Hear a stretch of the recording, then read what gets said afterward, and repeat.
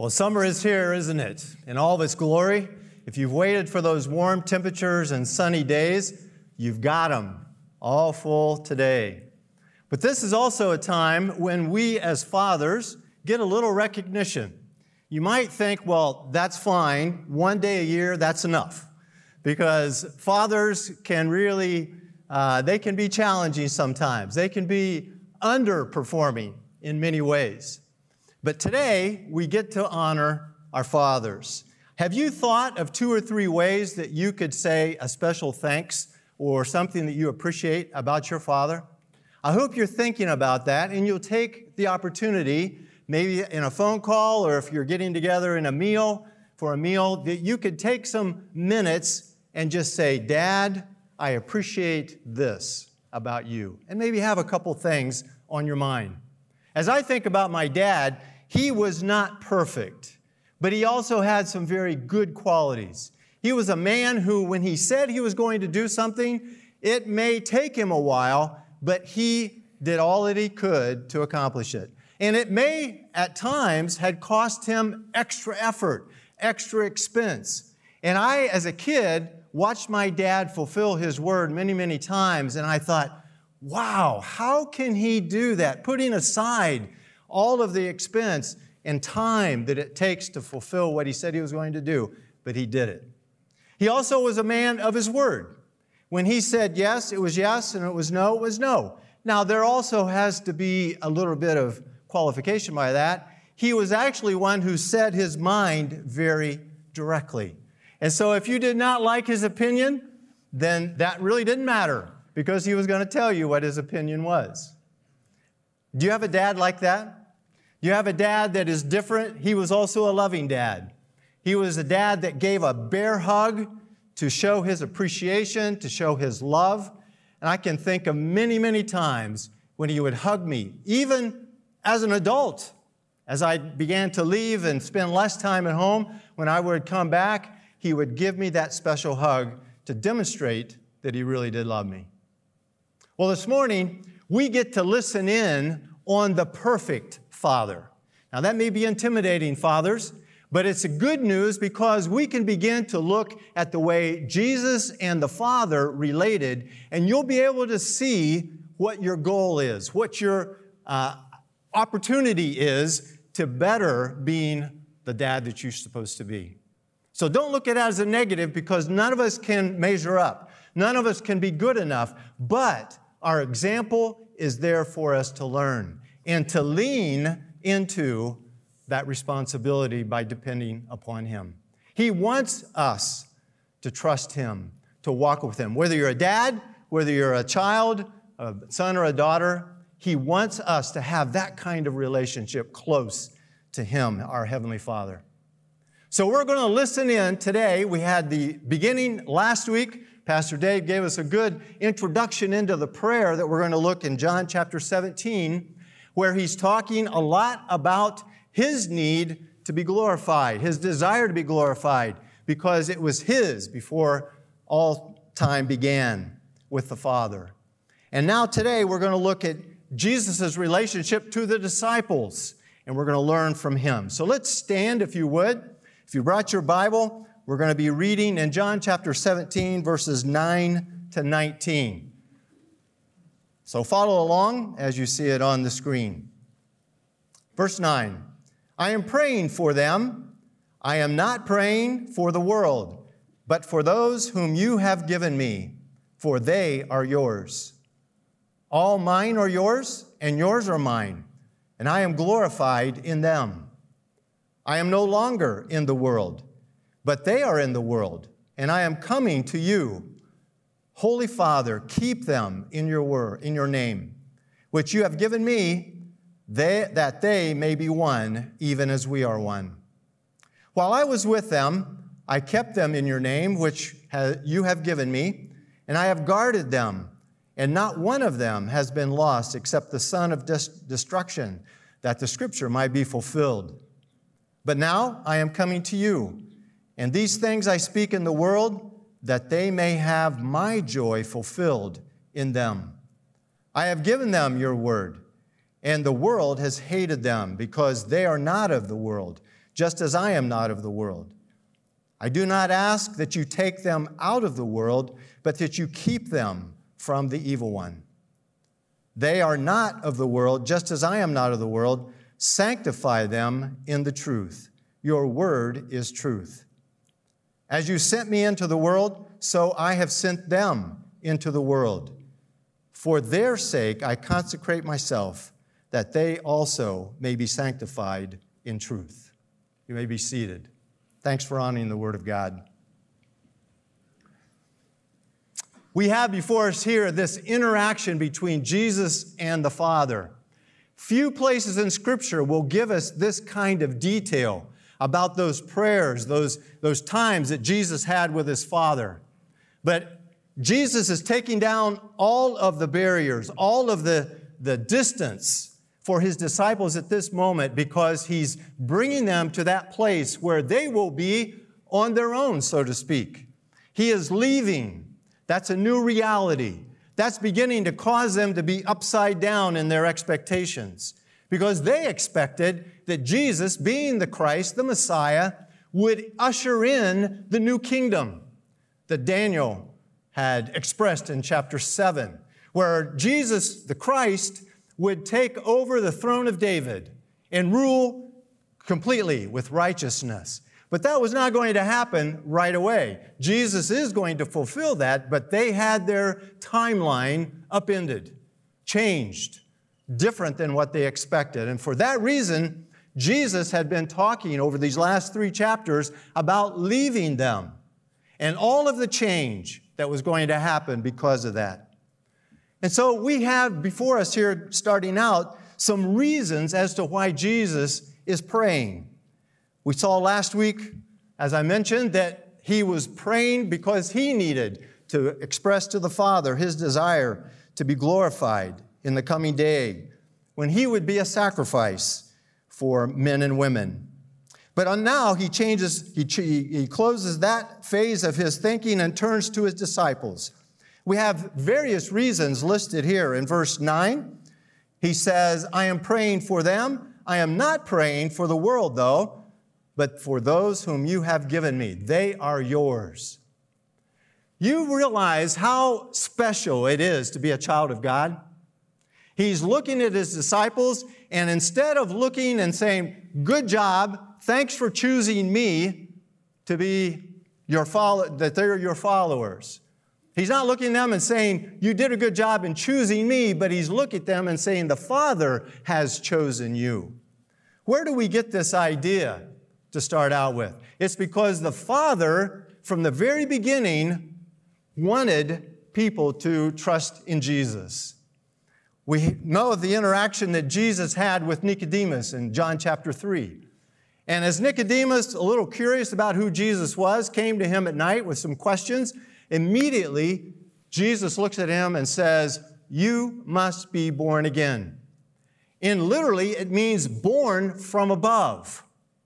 It's absolutely fundamental that to be a follower of Jesus, God the Father had to begin the process for everyone. The 12, 11, so to speak, and for us.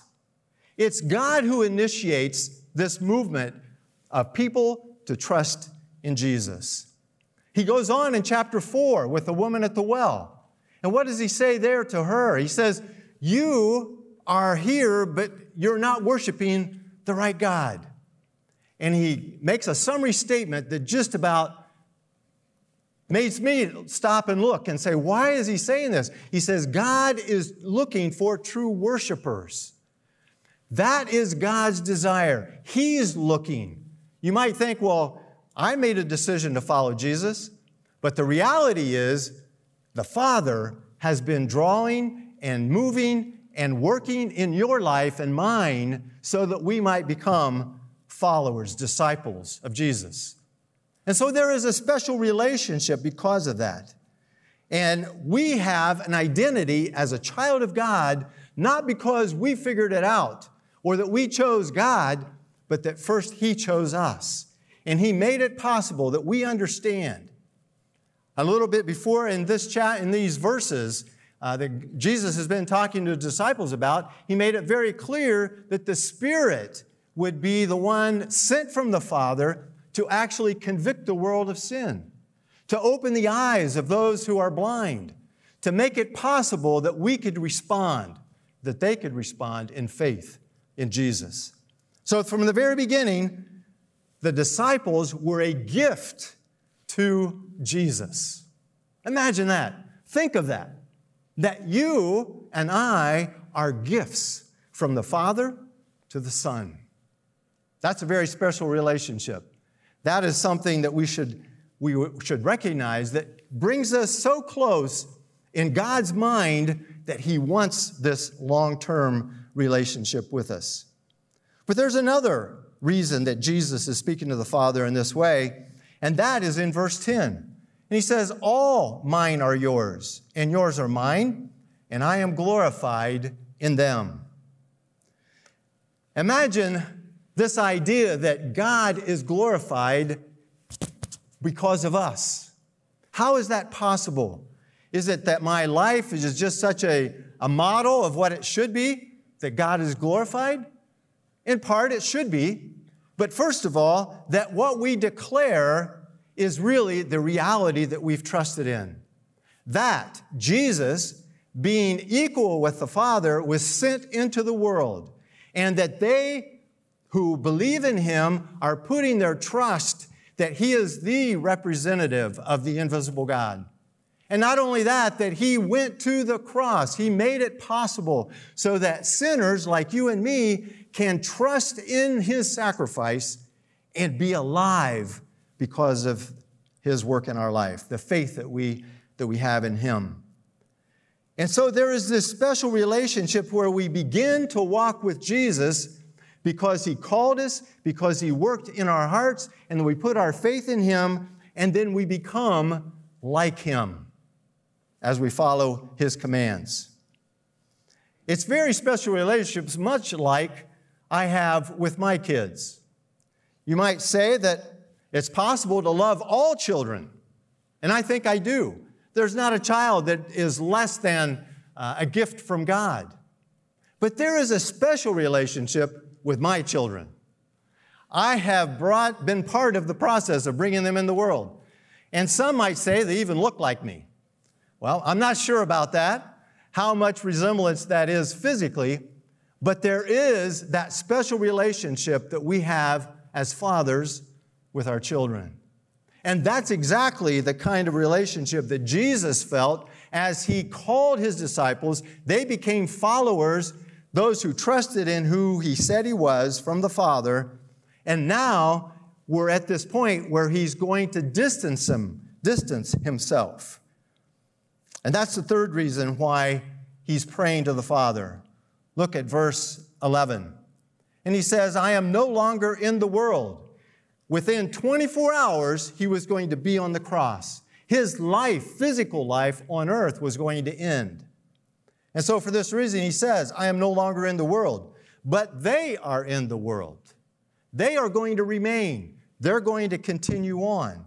And for that reason, I'm coming to you, Holy Father, because there are special needs that they have. And that's the second part of our time today. But let's take just a moment and say, what does that mean for us as fathers? As we see the reasons for why Jesus prayed to the Father, what does that show us about Him? It shows us that we need a Father whom we belong to and who loves us. The Father cared so much that He made everything necessary to bring us to salvation in Jesus. And we need to have fathers like that also. We need to have fathers who are ready to help, ready to love. Physically, emotionally, we need fathers who are doing exactly what our Heavenly Father is doing, concerned about each person who is a part of His family. Have you been that kind of dad? It's very common in our society today that fathers are either absent physically and or emotionally. I did some reading this week and found out that 80 to 90% of all the men that are incarcerated today, they're in prison. You check their home, dad was absent. There was no relationship with their dad. You look at delinquency, those who drop out of school. 70% of all kids who drop out of school, dad was not there. He was absent. So you see how important it is that we reflect, dads, our Heavenly Father, who was there, who's concerned, who's holding up, who's demonstrating His love to us, His children. That's a good area to check this season, fathers. How much are you a part? Are you there present? Are you there mentally? Are you there emotionally? Are you spending the time and the direction to give to your children?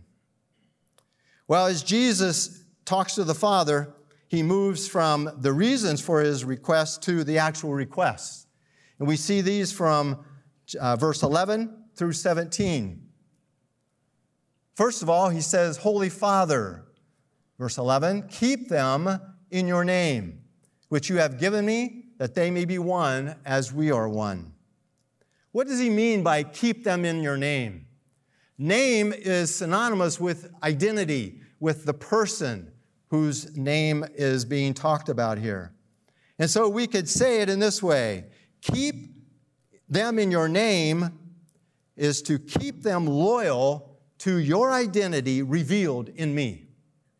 That's why Jesus came, to reveal the invisible God, the one who is over all, the Father. And Jesus came into the world to describe for us who God is. He revealed Him. Well, the first time the disciples came to this realization was not because they figured it out by themselves. If you remember in Matthew chapter 16, Jesus comes to His disciples and He says, "Who do men say that I am?" How did they respond? Well, some say you're John the Baptist, or you're Elijah, or you're Jeremiah, one of the prophets. And He says, "But who do you say that I am?" And Peter responded with one of the most fundamental and important declarations that we have in Scripture. He says, "You are the Christ, the Son of God." And Jesus applauds that, confirms that, but He also says, you are blessed not because you figured that out, Peter, but because your Father has revealed that to you. The Father had opened the eyes of Peter and the other 11 to the point where they recognized who Jesus really was. But now that He is leaving, it's important that they continue in that name, convinced of who Jesus was. And the death and resurrection were a pivotal point in this whole process. Jesus was being hung on a tree between two thieves or robbers or criminals. How could it be that He is innocent? I'm sure that that was on the minds of the populace in general, but His disciples needed to see and understand that there was purpose for Him doing that. There was the fundamental plan of the Father being worked out, that men and women could be clean, righteous, forgiven because of the sacrifice of Jesus. Well, there was also the time just in this night that where Jesus is praying to the Father in chapter 14, where there was some discussion about Him leaving, and Philip says, "Well, show us the Father, and that will be enough for us." And Jesus looked at him and said, "Philip, don't you realize if you've seen me, you've seen the Father?" What an important declaration. What an important revelation that Jesus has given His disciples. And subsequently, we have record of that because of them writing it down, giving us the written word that confirms all that He said and has shown. So the first request that He has is, "Father, keep them in your name." Keep them trusting, immersed, understanding that no matter what they see in the next days, I am revealing the Father. You need to keep them in this name. But there's also one other danger that he's asking that the Father keep them from. Look with me in verse 15. He says, I do not ask that you take them out of the world, but that you keep them from the evil one. Who is this evil one? It's obvious. It's Satan himself. The scriptures describe him as the prince and the power of the air in Ephesians chapter 2. He's the one who leads the world. Those who are in rebellion, don't want the rule of God over their life. They are being led by the enemy principle. That is Satan. And it's very tempting for disciples to become confused. When everybody is moving in a certain direction, we don't like to be going against the grain, do we? It's not easy. It's difficult. How much they would be forced to make choices. And even Jesus says, you're going to be scattered. Not one of you will be with me in that hour, in the next 24 hours. And for that reason, Jesus is asking the Father, keep them from following the evil one. Keep them from going with everyone else who is rejecting me. It's very tempting to get out of balance with the world. But that's exactly what Jesus is asking his disciples to do. It's tempting to think, well, I can just be quiet. If I just don't say anything, nobody will know that I believe in Jesus. There's also the idea that I could just isolate myself and just stay away from those who disagree with me. Well, we've seen all of those worked out in church history. And you may even think, well, there's all this distance between what men believe and what I believe, and how do I keep this balance? Let me show you just this slide that gives you just an idea of the variety of responses to Jesus. What does it mean to be in the world, but not of the world? That's what he's describing here. The first thing that he says by being in the world is you adopt everything that's in the world. You agree with the world. Your attitudes are like everyone else. We see that in the liberal response to Jesus. They are in the camp of being just like the world. There's nothing that's different. It could be described as, it's okay, I'm okay, and you're okay. So whatever you want to believe, just choose a way and follow it.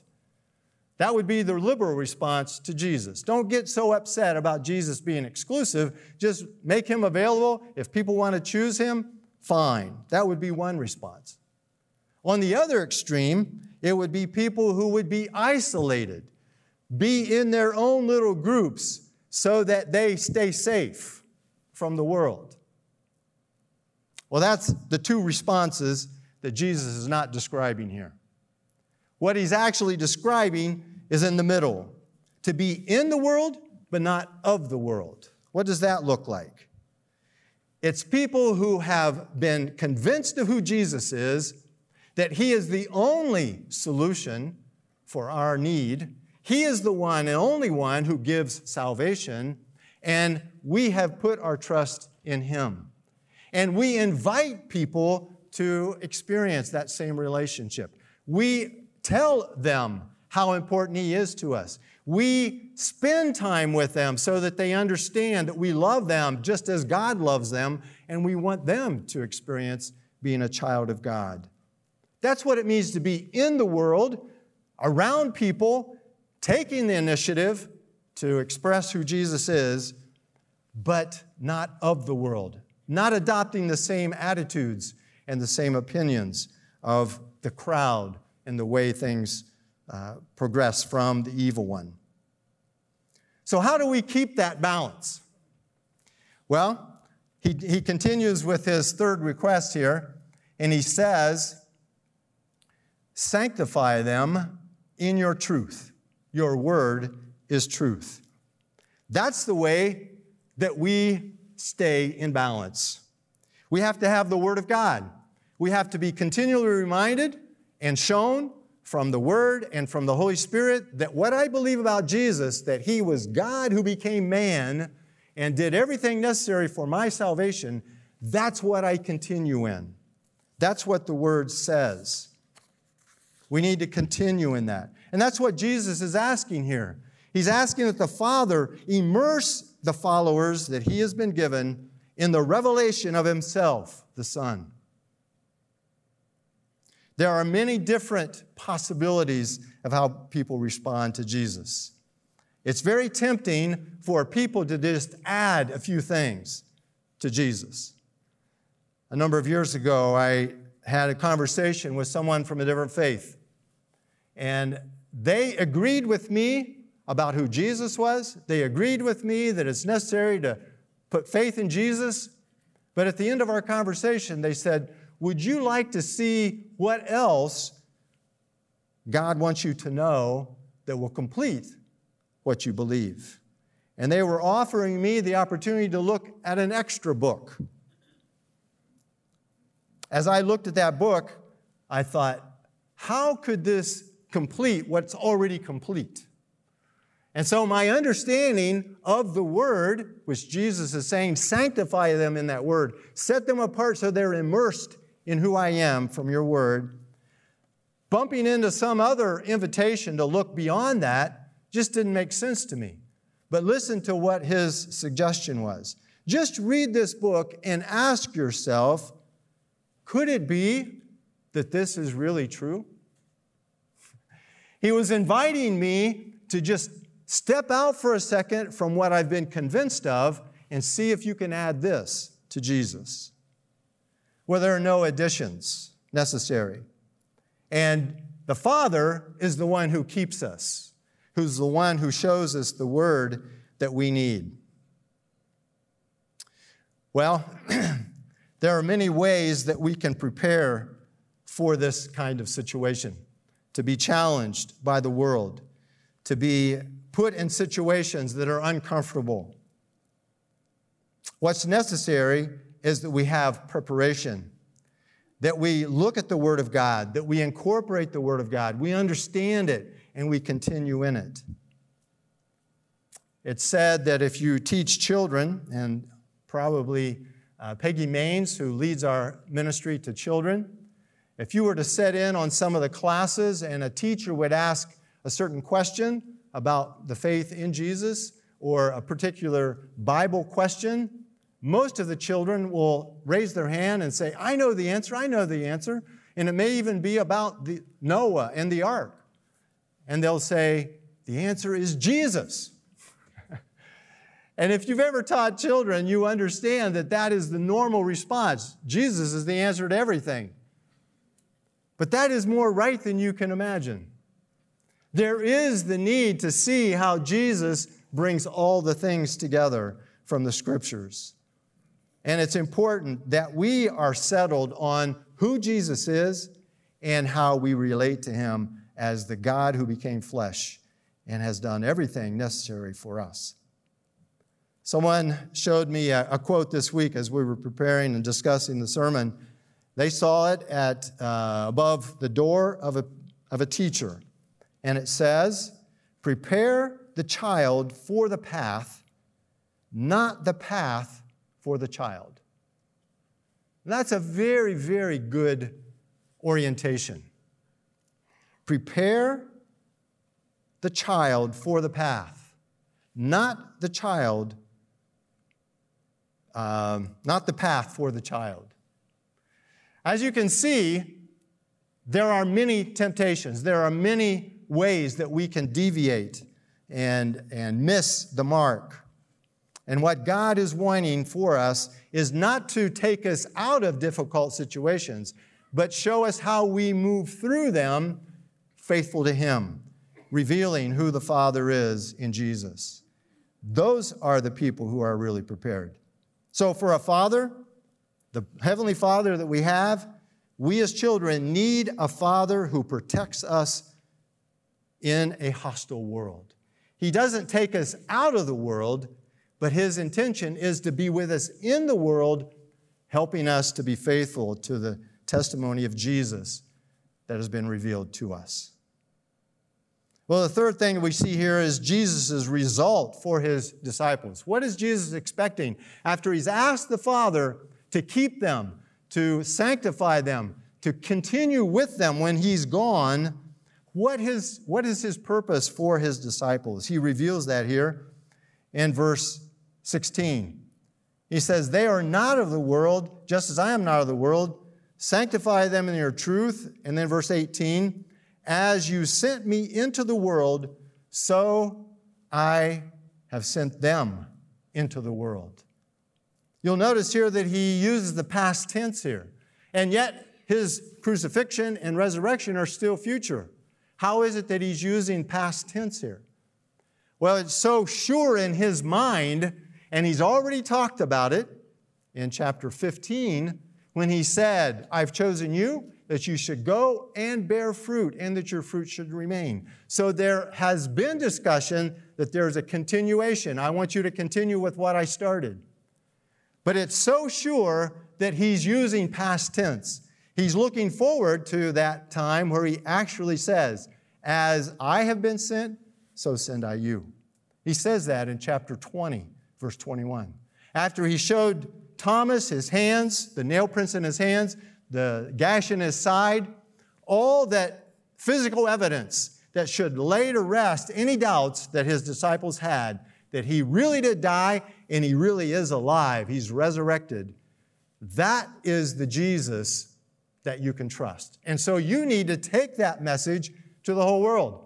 And so he's saying that as the result of him asking the Father to keep them and to sanctify them. Now they have been sanctified for this mission of continuing what he started. It's very interesting that he had already talked about that, and it was going to be a difficult process in chapter 15.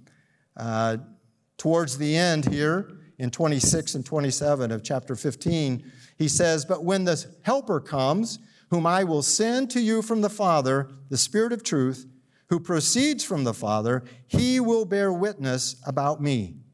And you also will bear witness because you have been with me from the beginning. So what's the purpose that Jesus is laying before his disciples? That they be active witnesses. Now that's not easy in a hostile situation. Have you ever been in a conversation with someone that responded negatively about Jesus? Didn't want to hear it? The conversation becomes very awkward and it becomes difficult. Not that he is wanting us to be people who are debaters, but we should be ready to say what the Word says with respect to who Jesus is. That's God's purpose for his disciples. He wants them to be witnesses.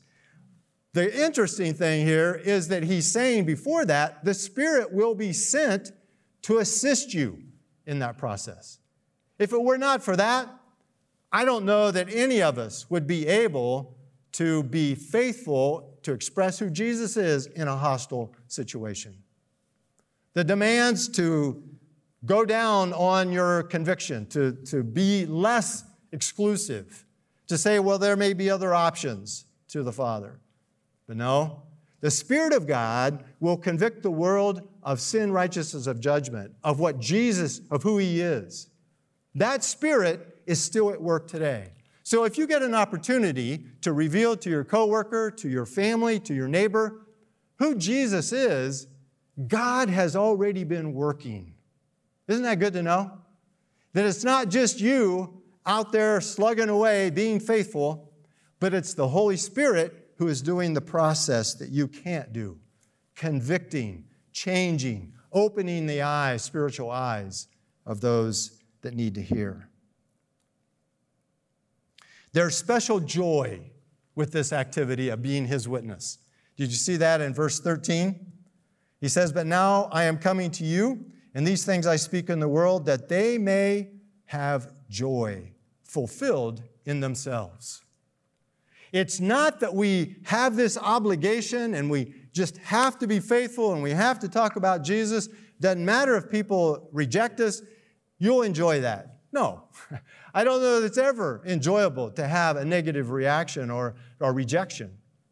But our joy is not based upon how people respond to the message of Jesus. Our joy is tied to the faithfulness that He's asked us to be His witnesses, and that He then is working through us, using the words that we say, revealing through us as changed people the message, the truth of it. That's exactly what the disciples were supposed to have learned from Jesus' interaction with the woman at the well in John chapter 4. It'll be interesting for you to look at that this afternoon. But just very quickly, Jesus is saying, don't believe that there are yet 4 months and then comes the harvest. Look, I tell you to lift up your eyes and see that the fields are white for harvest. Already the one who reaps is receiving wages and gathering for eternal life, so that the sower and the reaper may rejoice together. Sometimes I get into the phase in the response, well, if they didn't accept, they rejected this message that I believed in, well, I failed, or there's something wrong with what I said or the way I said it. And there may be a time when we try to correct those mistakes that we are obviously seeing as the Spirit shows us that. But the world in general will reject the message of Jesus. That's the normal response. But He's saying here, those who sow, who give witness to who Jesus is in their life and who He is from the Scriptures, they should rejoice equally with the one who is seeing response of people coming to faith. Do you rejoice when you get an opportunity to talk about Jesus? That's exactly the response that we should have. As the Father works in us, we should be ready to say, Jesus, use me in any situation. And if I am active in this process of being His witness, He's saying, I'm going to fill your life with joy. It's not based upon the response you're going to get, but it will fulfill you. It will make you full of joy.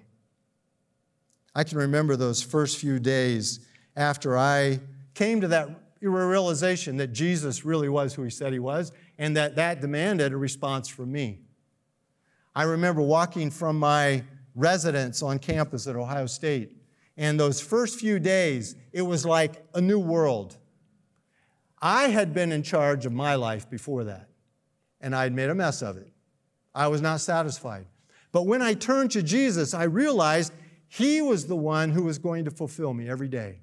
And it looked like there was a new shine to the sun. There was new realities that were unfolding before me because the Father now had access to my heart.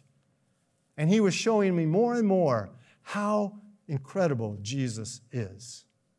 And I began to respond to that. And the joy that I had in my heart gave me the motivation to want to talk about Him to people that I worked with. I still remember a couple of the other students that were in my department at Ohio State. I was a grad student at the time. And they were from Uganda, another one was from Brazil, and another one from Malaysia. And I realized as I interacted with them that they never really interacted with Jesus before. They didn't really believe in Him. And so I began to tell him how much He had satisfied my heart just in the last few days. And I invited them to respond to Jesus too, to be a follower of His. That's the joy that you experience when you're a part of His mission. When you're included in the family of God, it's not just a ticket to heaven, but it's a relationship with the Father and the Son to the point where you're filled to overflowing and you just can't keep quiet. You've got to talk about Him because He's fulfilled you in numbers of ways, and you begin to tell about Him. That's what He wants in a relationship with us, so that we begin to express how important Jesus is. That's what it means to be a witness. I'm convinced of the truth, and now it's a part of my life. Would you like to be a part of this relationship with God? Well, for fathers, we need to prepare our children for that kind of relationship. And we need a father who prepares us to participate in God's mission. And so as a father, Do you spend time talking to your children about being a witness? Do you demonstrate with your actions that you're active in it? That's the highest form of teaching. Your personal example in it. Are you studying the Word of God so that you become more and more convinced that Jesus is exactly who He said He was and that He can be depended upon for salvation and for day-to-day life? The reality is that there is unlimited joy in being a child of God, active in the mission of God. You can be a part of that as you respond to who Jesus is. Let's pray. Heavenly Father, thank you so much that you are the one who has been revealed through Jesus to us. Thank you for keeping the disciples so that they were faithful in writing down all the details that we can experience and read today to be convinced of ourselves. Thank you for your Holy Spirit who does the work of convicting and bringing us spiritually to that point where we give up our own attempt to live life independent of you and say, I need Jesus. Without Him, I am nothing. Thank you for doing that work in us. And thank you for your preparation that you've done in our lives to make us your witnesses.